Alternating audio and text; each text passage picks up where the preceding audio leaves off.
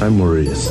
I'm an executive by day and a wild man by night. Hi, my name is Phil. Most of my friends call me Big Phil. I play guitar. And I like lasers. If you're looking for love, then listen up, because Jamie's in the joint, and the Date Doctor is on The Damon Scott Show. Here she is, the Date Doctor, friends. TV, radio personality, author, founder of Got5Minutes.com, and today I'm talking about partial breakups. You know what I'm talking about, Gina? Nope. Where they sort of break up, but they sort of stay in contact and just sort of keep the door open, even though the door's been slammed on their foot 80 times. There are two main types of partial breakups. One is, I don't want to go out with you, I want to see other people, but I still want to have sex with you. And the other one, which I think is even worse, it's like, I like that you cook my meals and take care of me and massage my back, but I don't or mow my lawn anymore. Or fix things around my house. These are just examples, generic. They don't apply to anybody like Gina. No, not at all. So what I have found over time is women mostly have many excuses to stay and accept these partial relationships. And I want to go over some of those excuses. So the first one that I have is they believe that if they don't keep this person close by, that they will be forgotten. Abstinence makes the heart grow fonder. If you stop having sex and you shut them out, they're far more likely to come back and want to be with you again. All right, very silent in the room.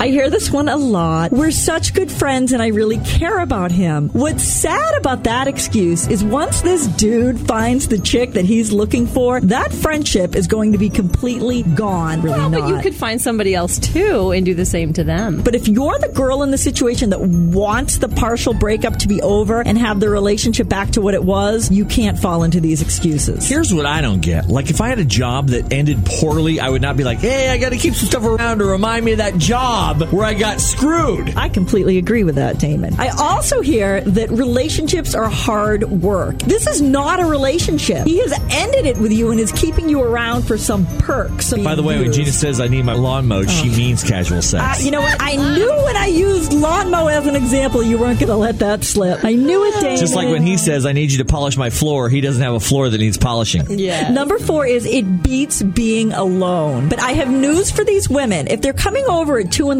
for a roll in the hay, but they don't take you out and introduce you as their girlfriend, you really are still alone. So you might as well experience the feeling of being alone, get over them, so you can find somebody that doesn't make you feel alone.